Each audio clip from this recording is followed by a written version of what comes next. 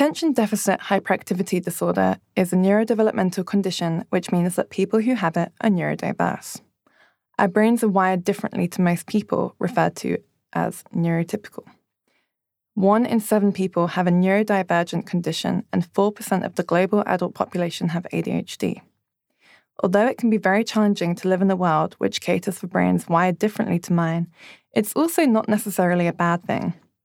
Just like Harry Potter thrived after learning how to use his brain while still fundamentally staying in the same overall world, we can do the same. Having ADHD is not a bad thing. It just means we're unique, but we have as much value and worth as anybody else.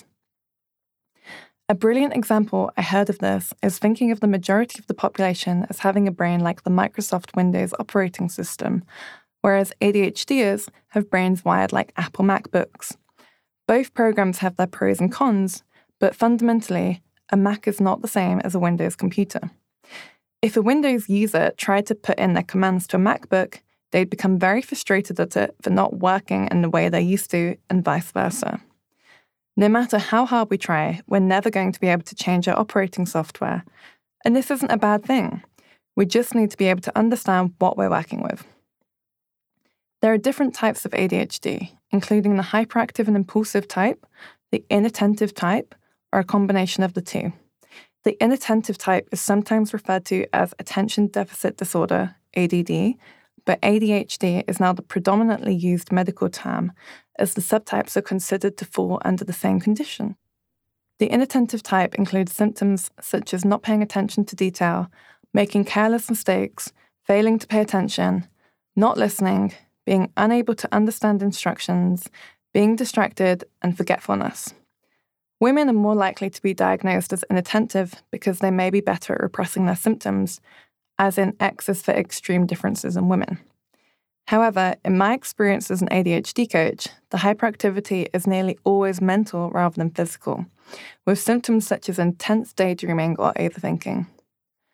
From a medical perspective, the hyperactive and impulsive type of ADHD has often been associated with physical displays.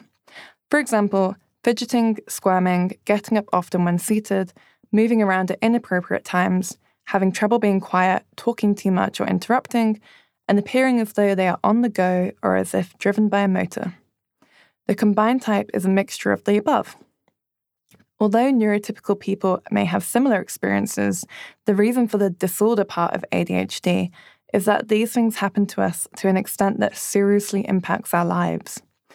For example, anybody may lose their belongings from time to time, but not all of us have to spend a huge amount of money on replacing door locks or keys, laptops and mobile phones every couple of months. Similarly, we might all struggle to focus at times and feel distracted, but not to the degree of simply being unable to do it at all. For example, I work with students for whom it takes 6 hours to write an essay, whereas it takes their fellow students a couple at most.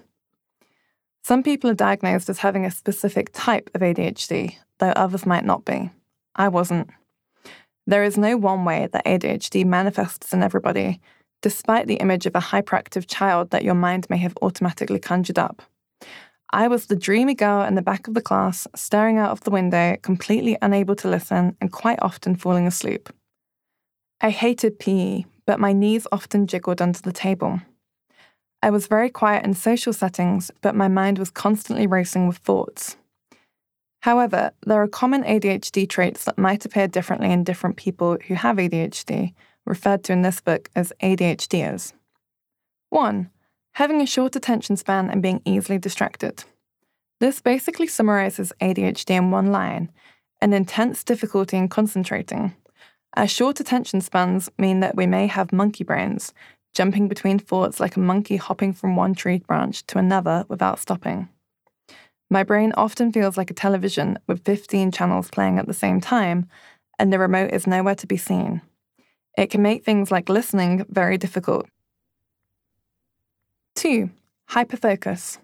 ADHDers may have an ability to hyperfocus on something that they are interested in, focusing so much that they stop thinking about other things that might be important. For example, working on a project for the entire day without eating any meals. This can cause frustration, as we can pay attention if it's something we're truly interested in, but if not, then it's incredibly difficult to motivate ourselves.